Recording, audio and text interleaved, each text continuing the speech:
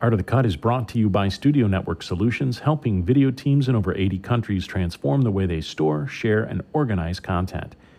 Studio Network Solutions' industry-leading EVO shared storage servers come with a perfect suite of core features you'll love, like built-in media asset management and powerful integrations for Adobe, Resolve, Avid, and FCP10.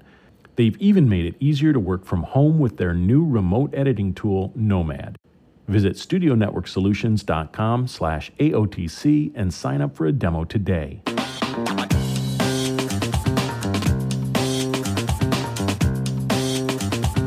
Hello and welcome to the Art of the Cut podcast. I'm Steve Hulfish. I'm a feature film editor and discuss the art and craft of film editing with my colleagues in film and TV. In this episode, I'm talking with Crispin Green, ACE, about editing 4 seasons of Game of Thrones, including 2 episodes of the last season. Green has also edited the TV series Killing Eve, Strike Back, Upstairs Downstairs, Doctor Who, and many others. We did this interview on Skype, and the interview starts as Crispin notices the moviola over my shoulder. I like your moviola in the background. Reminds me of the old days. You started early enough to have cut on film. What was the transition like for you? It was a bit scary at first. I did commercials, you see, first, when Avid and Lightworks. Well, Lightworks actually was first. Mm-hmm. Especially in the UK.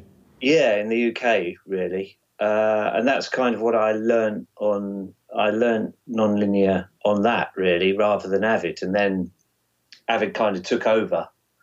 So I had to learn that as well. So it was a bit frightening at first. But I actually borrowed a Lightworks from someone.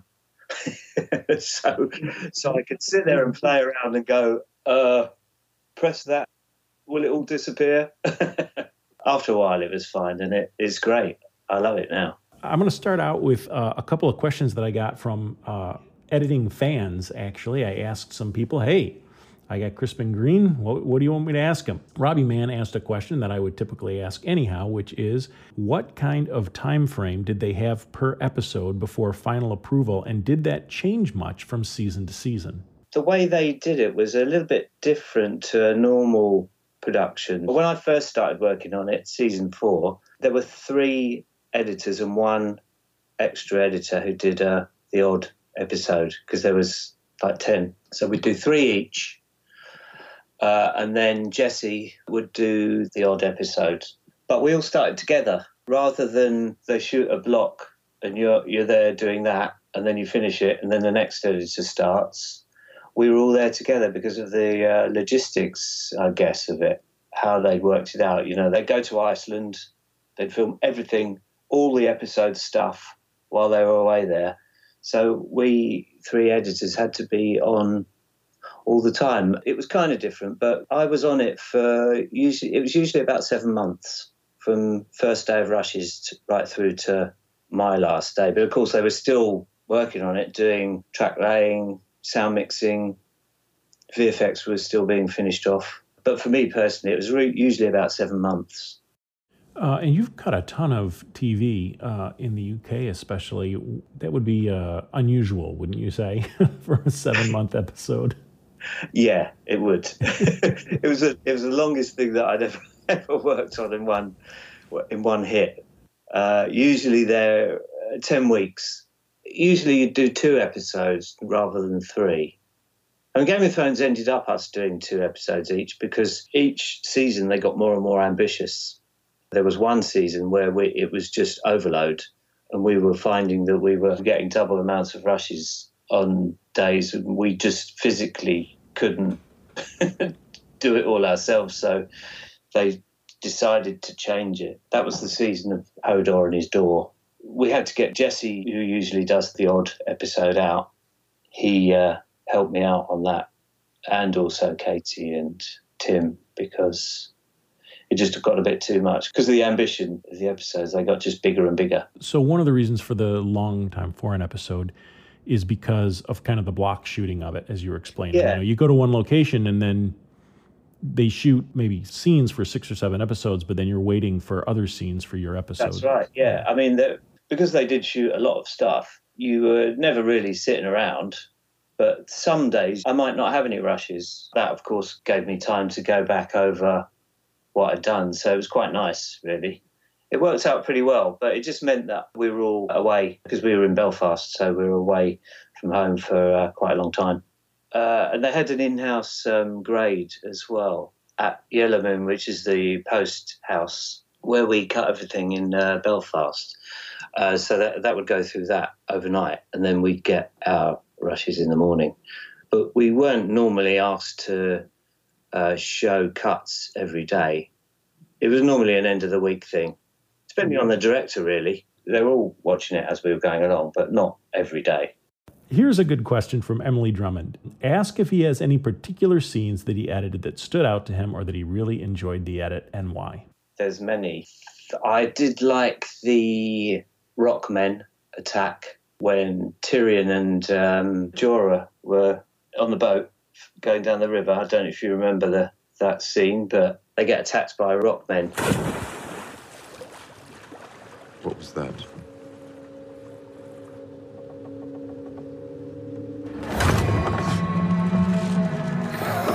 Stone men. Don't let them touch you!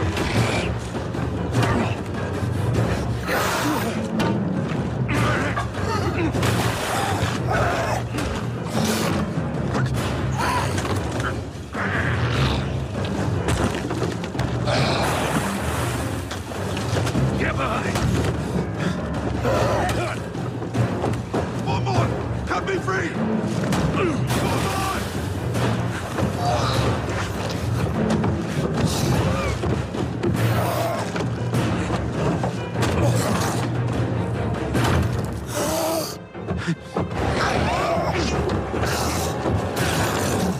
Come on!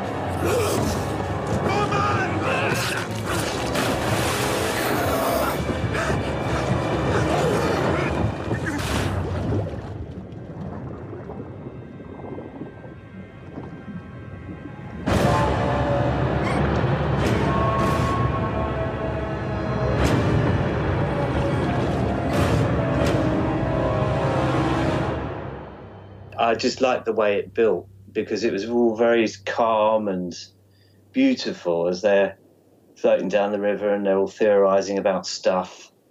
And you could see the odd ruin, which were all brilliant CGI additions, which you couldn't tell. You know, they just looked like ruins they were going past. And then the closer they get, the more you feel danger as, you know, something's going to happen. And it did.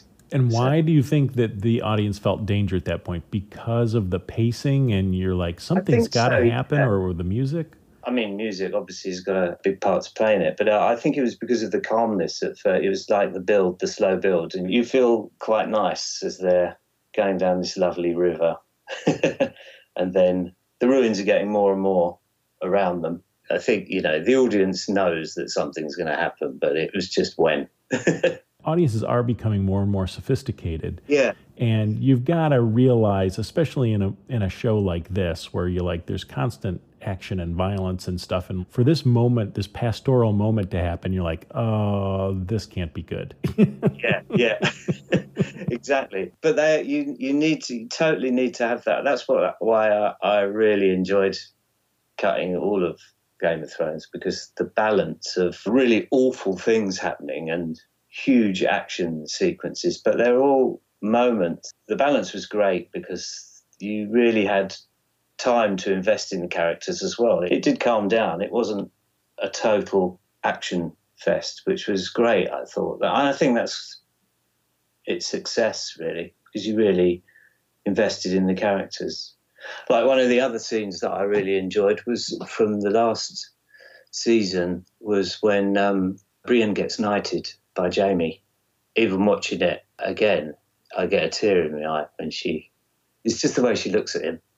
Because their story runs past you, and if you know it, you just remember all their story while he's doing it, and it was just really touching. I don't even want to be a knight. I'm no king, but if I were, I'd knight you 10 times over. You don't need a king. Any knight can make another knight.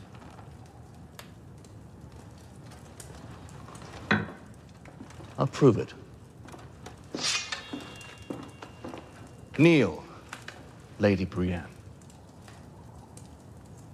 Do you want to be a knight or not?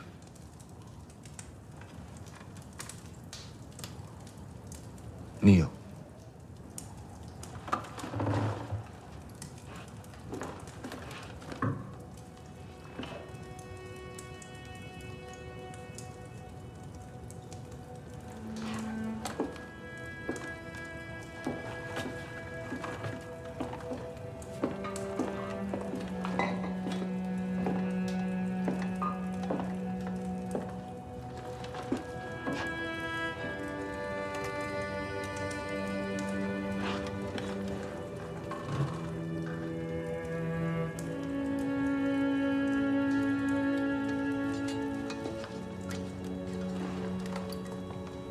In the name of the warrior, I charge you to be brave. In the name of the father, I charge you to be just. In the name of the mother, I charge you to defend the innocent.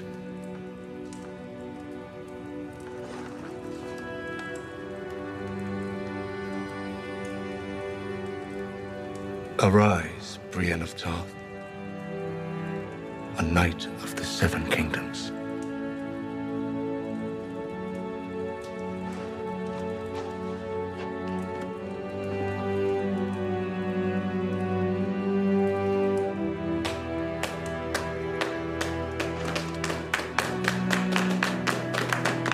Sir Brienne of Tarth, Knight of the Seven Kingdoms.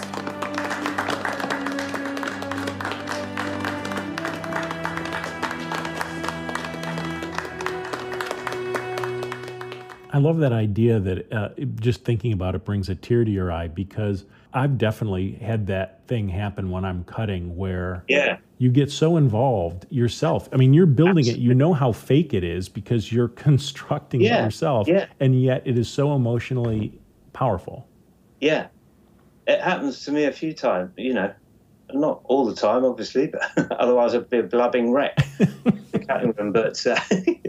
But you know, it does happen, and you're right. You do, you know, how can it be? You know, it's just a screen, but you've invested so much time in them. They're like real to you, almost, aren't they? I think the people who get into editing or who become good enough that they succeed, like you, is a certain sense of empathy. That if you can't feel with the characters, you can't do your job. That's right. That's absolutely right. And I think because the characters are really the main thing for an audience. You've got to invest in them. You've got to believe in them. Otherwise, you know, you just don't care about them. So why bother watching it? You know, if you don't invest in the characters, it's the teamwork, it's the directing, the writing, and everything. But our job is to kind of bring it all together, isn't it? Katie once said it's a bit like a funnel. Where, you know, we're at the end of it, and there's all these thousands of other people that have put it all together, and then it's coming into us, and it's no wonder it does affect us, you know, emotionally as we're working away. But I like that. I think that's great. If you can do that to you, then it's got to be good, isn't it? Yeah, and does that happen with you for action sequences? I know sometimes when I'm editing action sequence, I can feel my heart start to race. I'm like, and you're actually editing faster. You know, like, give me the next shot. Okay, then.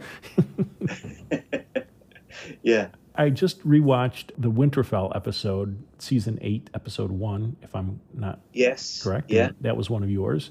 That was I did 1 and 2 of that. One of the things that I want to ask you about was an emotional moment, which not an emotional. It's more like subtext and understanding of story, because you said you've been on for 4 years. There's a great early scene in Winterfell where they're trying to figure out what they're going to do, and here's the plan. Yeah, everyone's talking.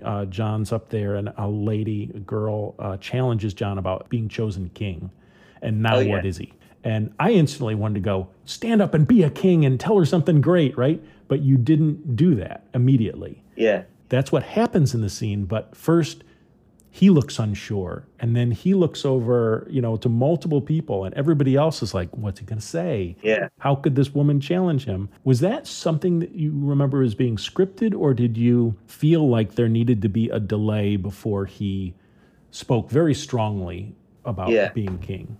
It was a scripted moment, but it took quite a while to get to that moment.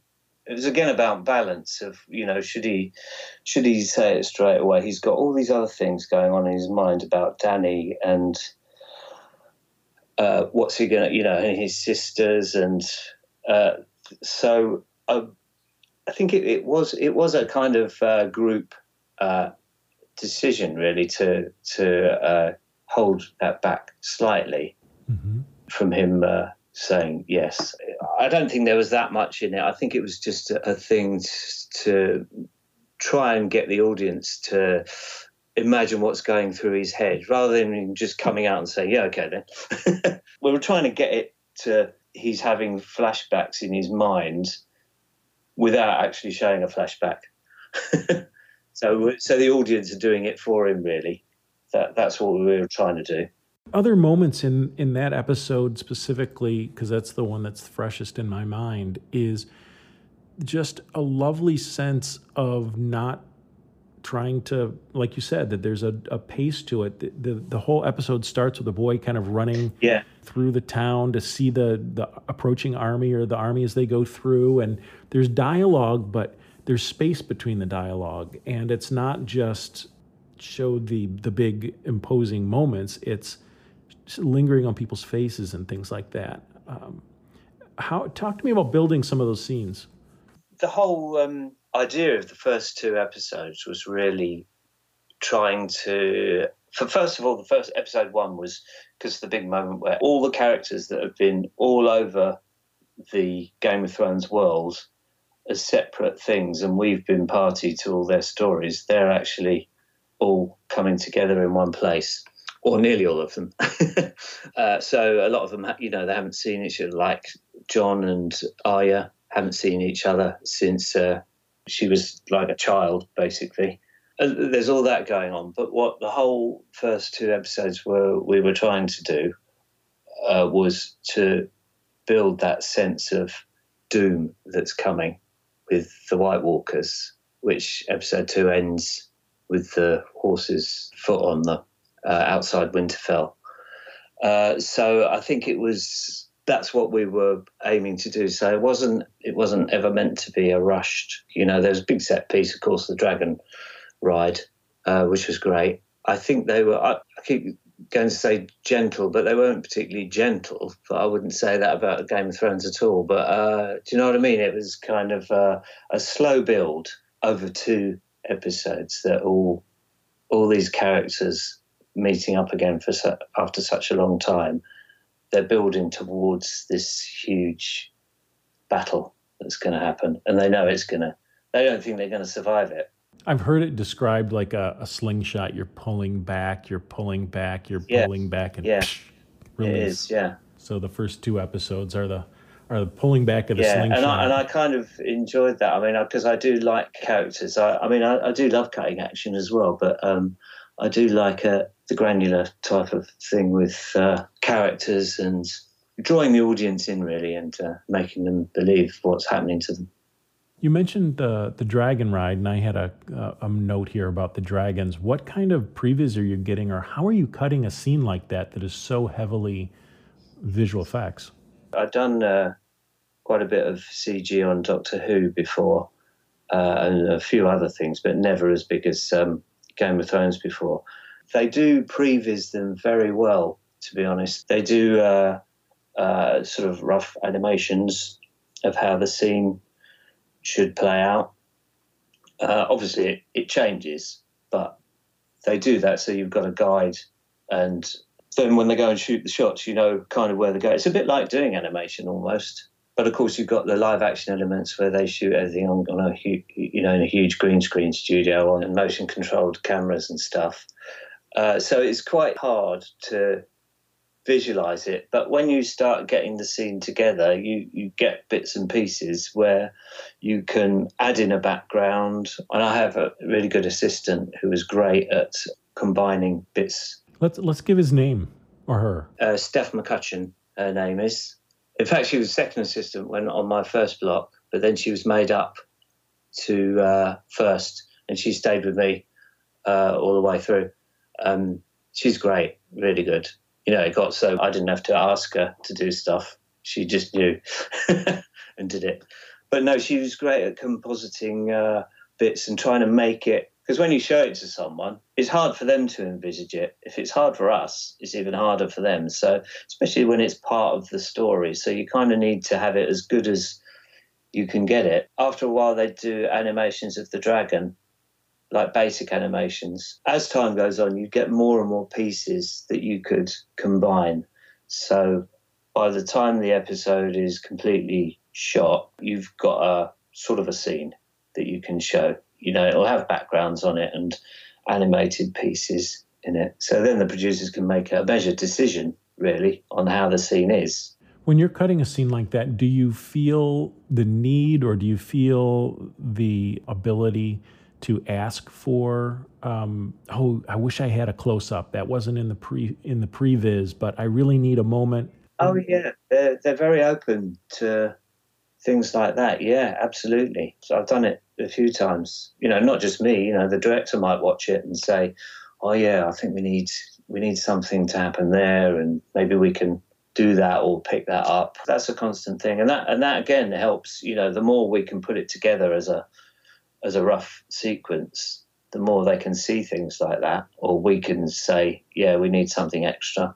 Usually, when I give these little examples, it's not because I'm so concerned about the example, but I just love how we can talk about editing from an example.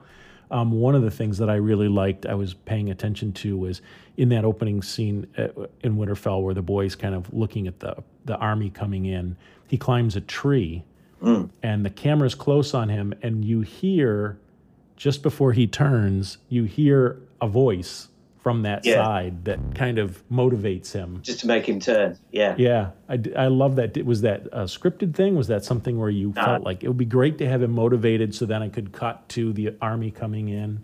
Yeah, I mean, that's a thing that happens often. You know, you cut the scene together and somebody looks and it just needs a little something, you know, a crack of a twig or whatever, so that they don't really script things like that. Or, you know, if it's written down, it might be the boy sees the army.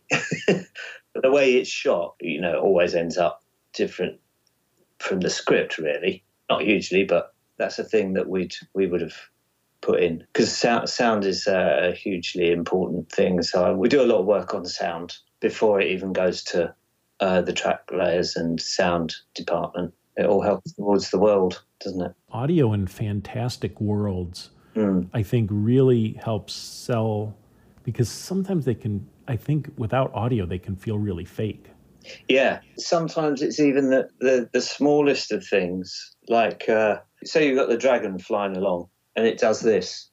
If you put a little rustle or some sort of movement sound, it suddenly becomes more real. So they're tiny little things that you wouldn't really notice. I mean, to give the example, if somebody slaps someone on the face and you don't have the sound for it, it's not so good, is it? So that's the way I look at it. I go, yeah, well, even the tiny little, you know, like this sort of thing. A little poke. If there's a little tiny sound for it, it doesn't have to be big. It just brings it all into focus, I think. Well, the interesting thing with that example of the dragon shoulder turn is you can't go to a sound effects library and go, dragon shoulder turn. You know, you got to find... That's right, yeah. What are you looking for when you're looking for a dragon shoulder turn? Yeah, I know. Mind you, after a while, Game of Thrones sound effects library, as you can imagine, got quite large. So there were things like that. Yeah. In there after a few seasons. Right. I mean, that's one of the nice things. You said you started on season 4. By then, at least, you've got a huge palette of sounds. Well, yeah, it was great, really, because, I mean, it must have been much harder on season 1 because they didn't have anything. Also, don't forget, I had 3 seasons worth of Ramin's music, that's what we would use as temp. We didn't need to go hunting around in other movie soundtracks. Very occasionally you might go, well, there's nothing exactly right for this, so we'll steal something from, as a temp, you know, to give a feeling. But mostly the music was already in a big bank of music that Ramin had already done for previous episodes. So that saved a lot of hunting. I mean, you still have to hunt through his stuff, but to find the right things. But Sure. We'll be back in a moment with more of my interview with Crispin Green. Whether you're working from home or in your facility, your media has to be secure, organized, and accessible by your whole team. Studio Network Solutions Evo shared storage servers now include Nomad, an easy-to-use utility to help media production teams work from home, on the road, or anywhere in the world. Evo shared storage servers provide ultra-fast performance for real-time 4K and even 8K editing. Each Evo comes with built-in media asset management software, so you can easily search, tag, and preview all your storage. Evo also features backup and sync tools, so you always know your media and projects are protected, plus powerful integrations to improve your workflows in Adobe Premiere Pro, DaVinci Resolve, Avid Media Composer, and Final Cut Pro 10. Visit StudioNetworkSolutions.com/AOTC and discover a better way to store, share, and organize your media. As a special offer for my listeners, you can get 10% off a new Evo system by going to StudioNetworkSolutions.com/AOTC and signing up for an online demo today. And now back to my interview with Crispin Green. On other TV shows that you've edited, are they largely not composed, and you have pieces from the composer that they create, and then you put them in and you actually finish it? That's the finished music, or are you temping with the composer and then they actually compose for each episode? With Doctor Who, the music it's all composed, but because each episode is kind of a standalone story, you had some music that was usable, but mostly it would be new music that we would take from other movies or other TV programs. Like, for instance, there was one Doctor Who I did where it had a little girl in it, and we used a lot of Harry Potter music. We give that as a guide. Some composers don't really like that because we've already said this is the style we like, but most of them use it it helps them. Especially when they don't have much time. It's only when it's a long-running series that it's got a bank of music. Or I have done in the past a few episodes of Strike Back, which is a long-running series, and that has a bank of music. When you go back and work on that, there's already music there. Yeah, that's kind of what I've heard of other shows that have that have a faster turnaround. Obviously, if you've got 7 months, you can get composed music, but some of the weekly serialized TV shows, they can't compose that fast. So they just make a bunch of music, and here's some, here's some tension music, and here's some action music. And well, normally most of the things I do on there composed at the end. Most of the stuff we just temp up. Mm-hmm. It was the same with Game of Thrones as well. We weren't getting Ramin only composed the music after we'd locked the picture. I mean, he'd be working on it. Obviously, he'd be seeing cuts, but we didn't really get anything in advance, any new stuff in advance from him. Sometimes you do. The job I've just done, the composer was involved quite early on, which was great, actually. It was very helpful. He was starting to give us some basic tracks as we were editing, so that was quite good. Yeah. Taylor Brusky asks, a lot of people want to become editors, but very few make it to your level. What advice does he have for people early in their careers who want to stand out amongst the competition and become successful editors? The main thing for me was watching lots of films and lots of TV shows, and kind of thinking about maybe afterwards, if you really enjoy it, because I find I watch a show and if I'm really into it, I don't even think about the editing until afterwards. I go, oh, actually, that was really good. But so I would say that. I think you have to be very diplomatic as well, because it's a collaboration of people all with different ideas. I always say the director to me is the person that I'll answer to, and everything will go through him or her. There's so many opinions coming. You've got to be a diplomat as well as an editor. I think also reading books has helped me a lot because of, I don't know, it's construction of a story, really. I think that's part of being a successful editor is having that judgment, is basically knowing when something's going on for too long or not long enough. So, which is, it's not really something that you can learn, I think. Well, you can kind of get an idea of it by watching films and reading books and, you know, anything story-based. My advice is that you do try to edit.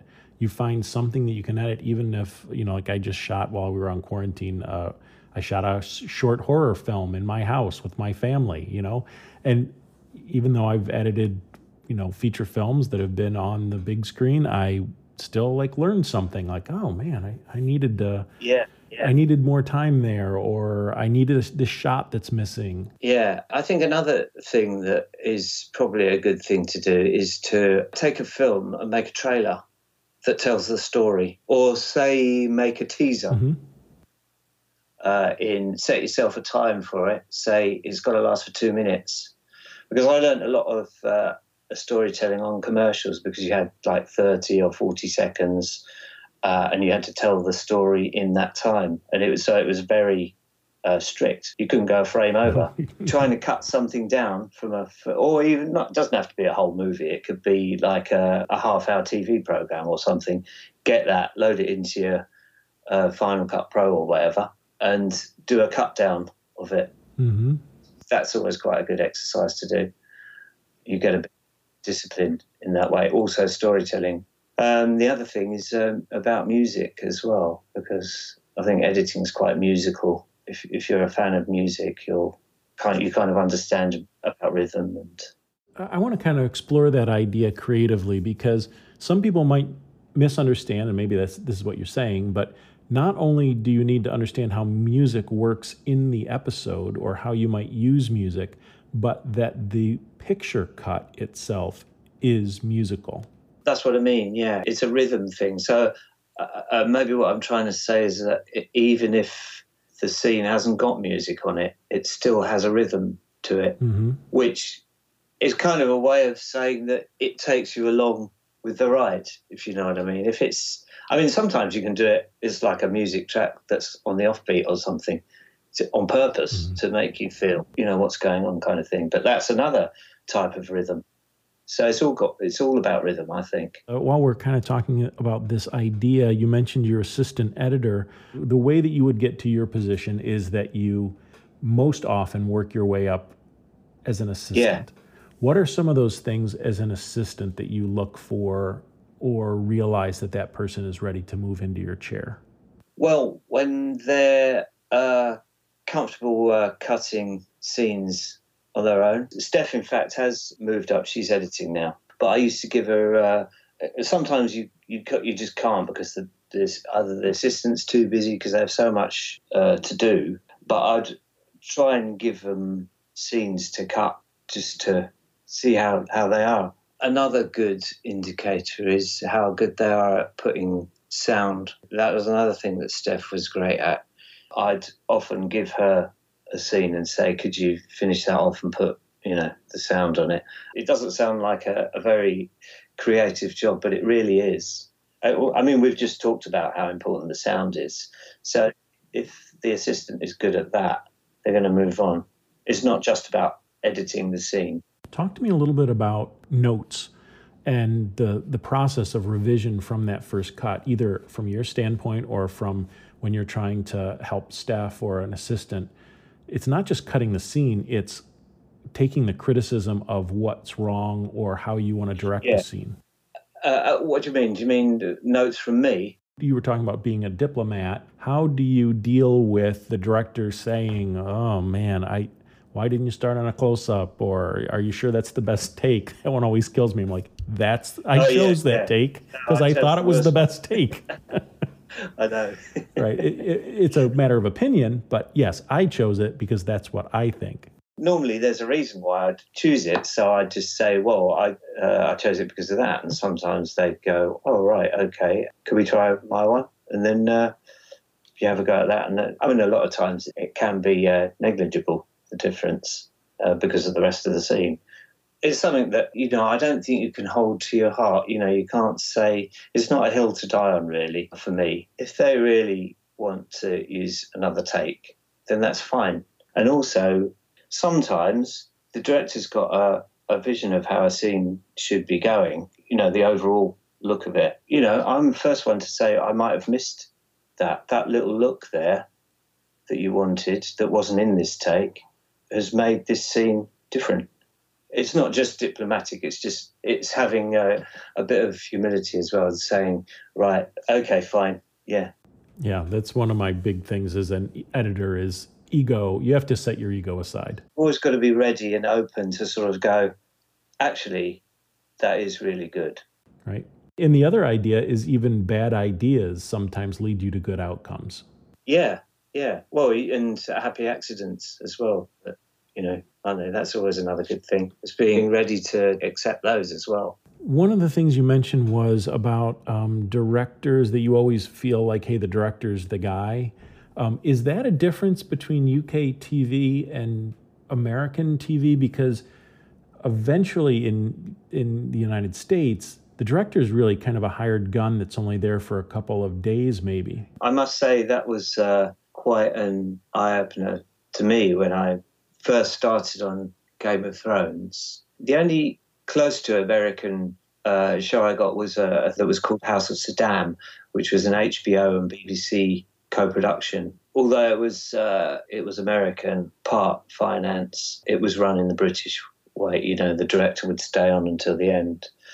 Yeah, it was a bit of an eye-opener for me to see the director have 8 days and then they're gone. And then you're switching over to the showrunner. But that's not the way Game of Thrones worked?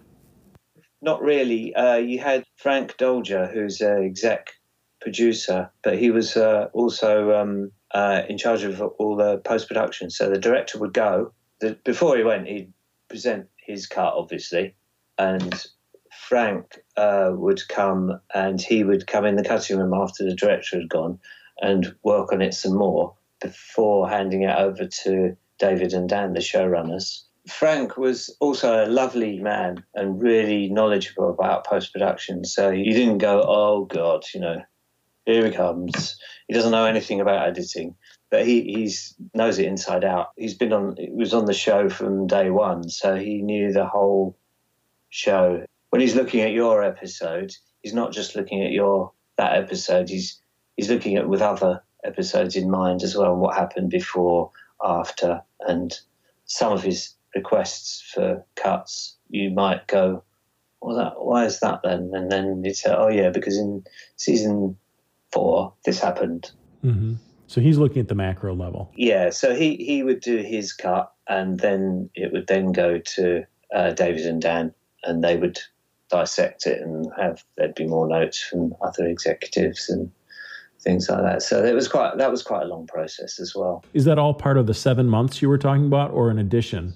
Yeah, that's all part of it. It's another thing why it's quite long, because of they're obviously giving notes on other episodes that are happening as well. So sometimes you wouldn't get them back straight away. What kind of collaboration did you do with the other editors on the show? Were you guys just chatting? Was there any sharing? Yeah, occasionally. Not a huge amount, but occasionally we would have a look at scenes or even an episode. Katie might come in and have a look if we wanted to. Mainly it was the director as well would say, let's have a fresh eye on something. We would chat, but not a huge amount, unless they're things that you needed to know that, like a scene, an outgoing scene might carry on into the next episode that they might be doing.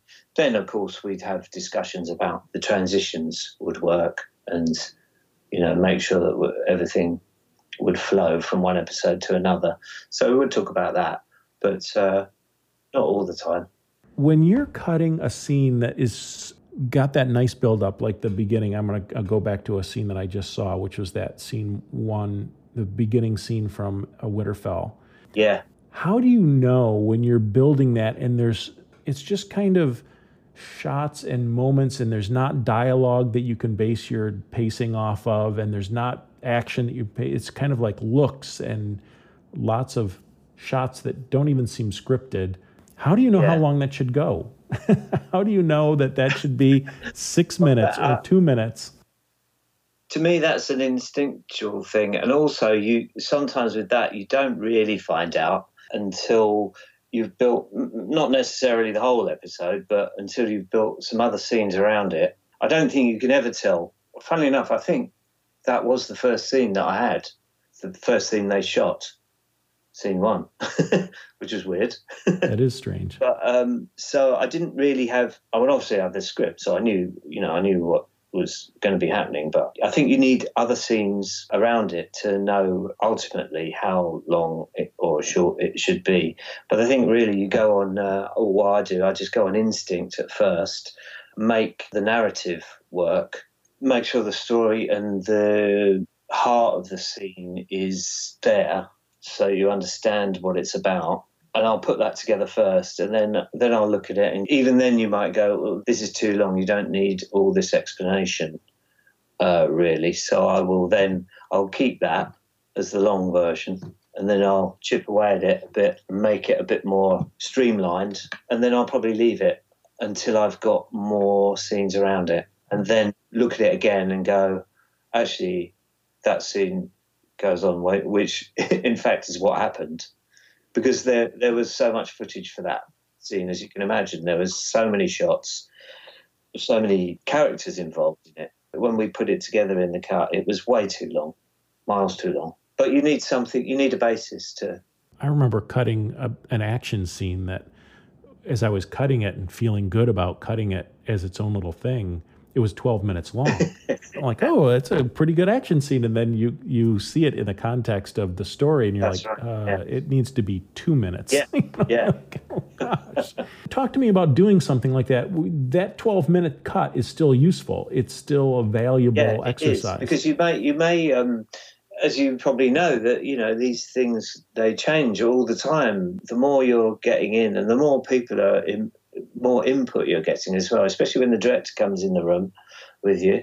The scenes can lengthen and shorten and all sorts. So, but if you've got that original long 12-minute piece or however long it is, there might be pieces in that. Somebody will say, well, I'm not quite sure what they're doing over there. And then I go, oh, hang on.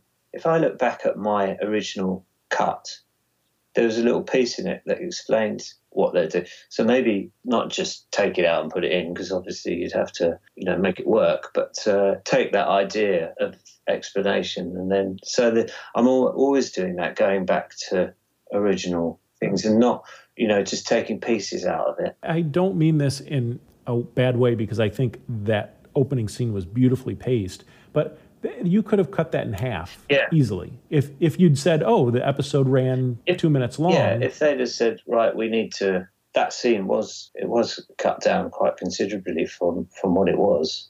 But if they'd have said, we need another 2 minutes out, you could have taken more out.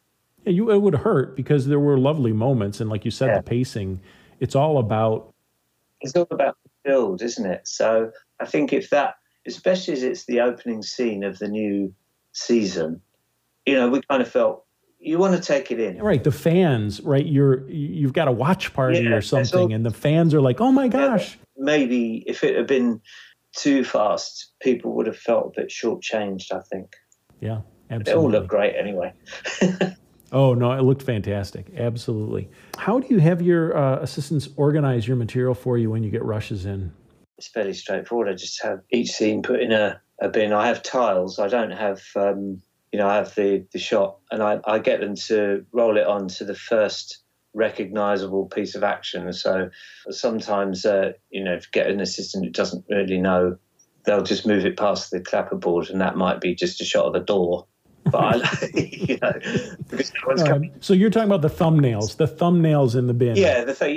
Yeah. So I can see. So I've got a bin up, and I can see each shot, and they put the take, slate and take underneath, scene number, episode number, blah, blah, underneath it in type. But then I can see each shot, and each take of each setup of camera, and whether it's grouped, because sometimes it's 3 cameras, so that I know that there's other cameras in there. You can't see them on the screen, but and large enough so I can see them. In your process of approaching a blank timeline for a scene like that opening scene, for example, do you do selects reels, or do you just start? I take the scene bin.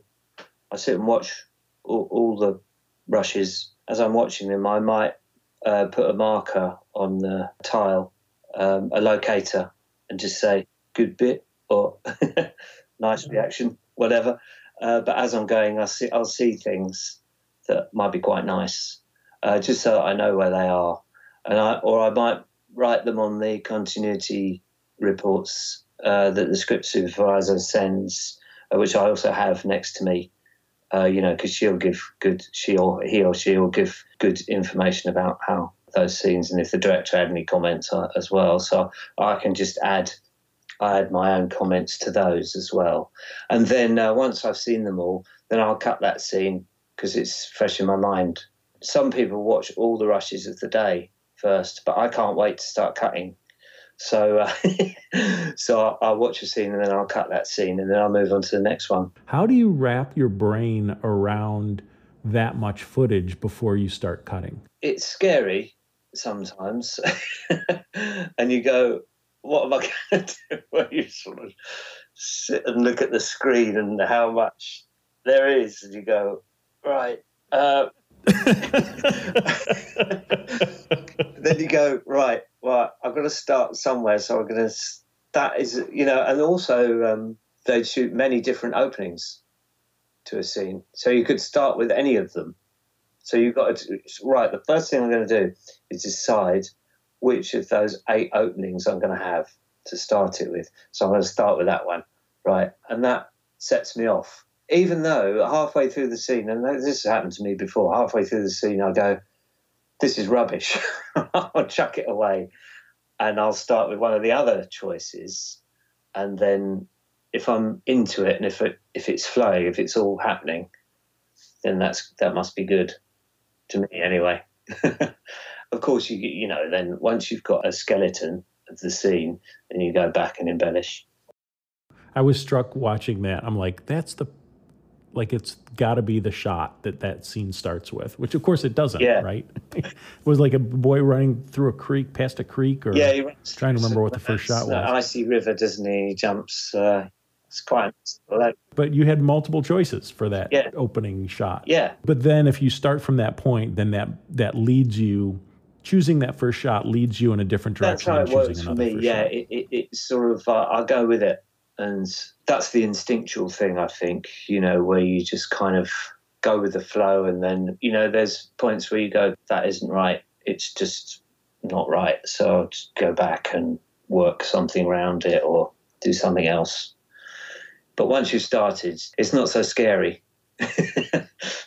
One of the reasons why I like to do these interviews is because everybody's got a different process. And so, I'm sure, yeah. For me, I am a selects reel kind of guy because I need to condense the amount of massive material so that I can think about it better. And lots of people are really good at remembering 90 minutes of material that might be for a scene or more, 2 hours or something. Yeah.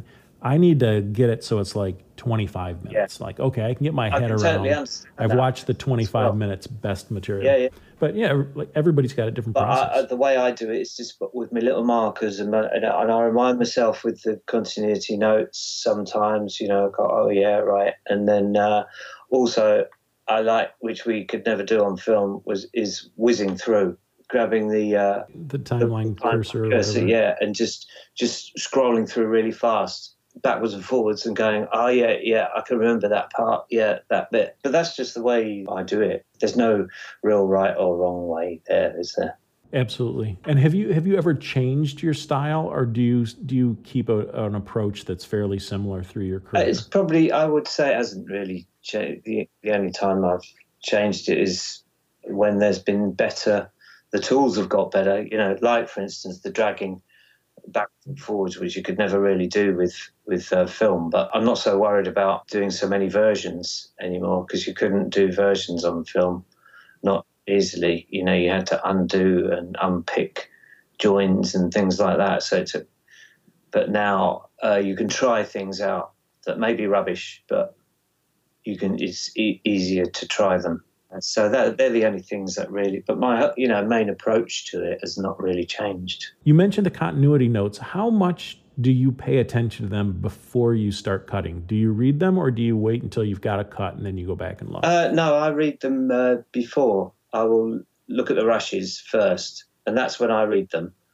So I'll look at what the continuity says about a slate, then I'll watch them. But I don't really go back to them after I'd cut it, unless it's for some sort of technical reason, or if there was a particular director's note maybe on there. But it's mainly while I'm watching the rushes is when I pay attention to them. And when you're joining scene to scene, like you've cut scene 1, 23, 19, they're all different, right? They're all coming in at different times. When you join them, what are some of the things that you're looking at those joins of scenes? So it doesn't bump. So you don't go, oh, this is another scene, unless it's meant to do that. Transitions are all important because you need to feel like you're going along with the story. So sometimes, say I've got 10 scenes that are all different, and then as they start coming together, when you get more and more scenes around them, that first shot that I was talking about, agonizing over to start a scene, you might go, oh, actually, now I've joined it onto the scene before it, now that's cut, it doesn't work, so I'm going to go back and look at those alternative openings of that scene, and you might have to adjust the first few cuts, or the other way around, the end of the scene before. Do you know what I mean? So So it can be handy that they did those 8 different versions of the opening because of the transitions. So that's what I look for, making sure you're not, it's not obviously a transition. It's not a one scene ends, another one starts. You should take it on. I seem to remember in that Winterfell episode, at least one pre-lap. Like that's one of those ways that kind of helps transition a scene. They do help sometimes, don't they? As long as you don't do them every time, right? You want to have some variety. I know. I could talk to you all day, but I don't want to impose on your time anymore. Thank you so much for talking to us about Game of Thrones. It's enjoyable. That's it for Art of the Cut this week. Thanks for listening. Also, check out ProVideoCoalition.com for nearly 250 interviews with the world's top editors. Or read the book Art of the Cut, Conversations with Film and TV Editors for a topic-driven, curated experience. Thanks again to my guest, Crispin Green, ACE. If this is a podcast that you got something out of, follow me on Twitter and Instagram at Steve Hullfish. I hope you subscribe to this podcast and give it a review, please. And finally, be sure to share it with a film-making or film-loving friend.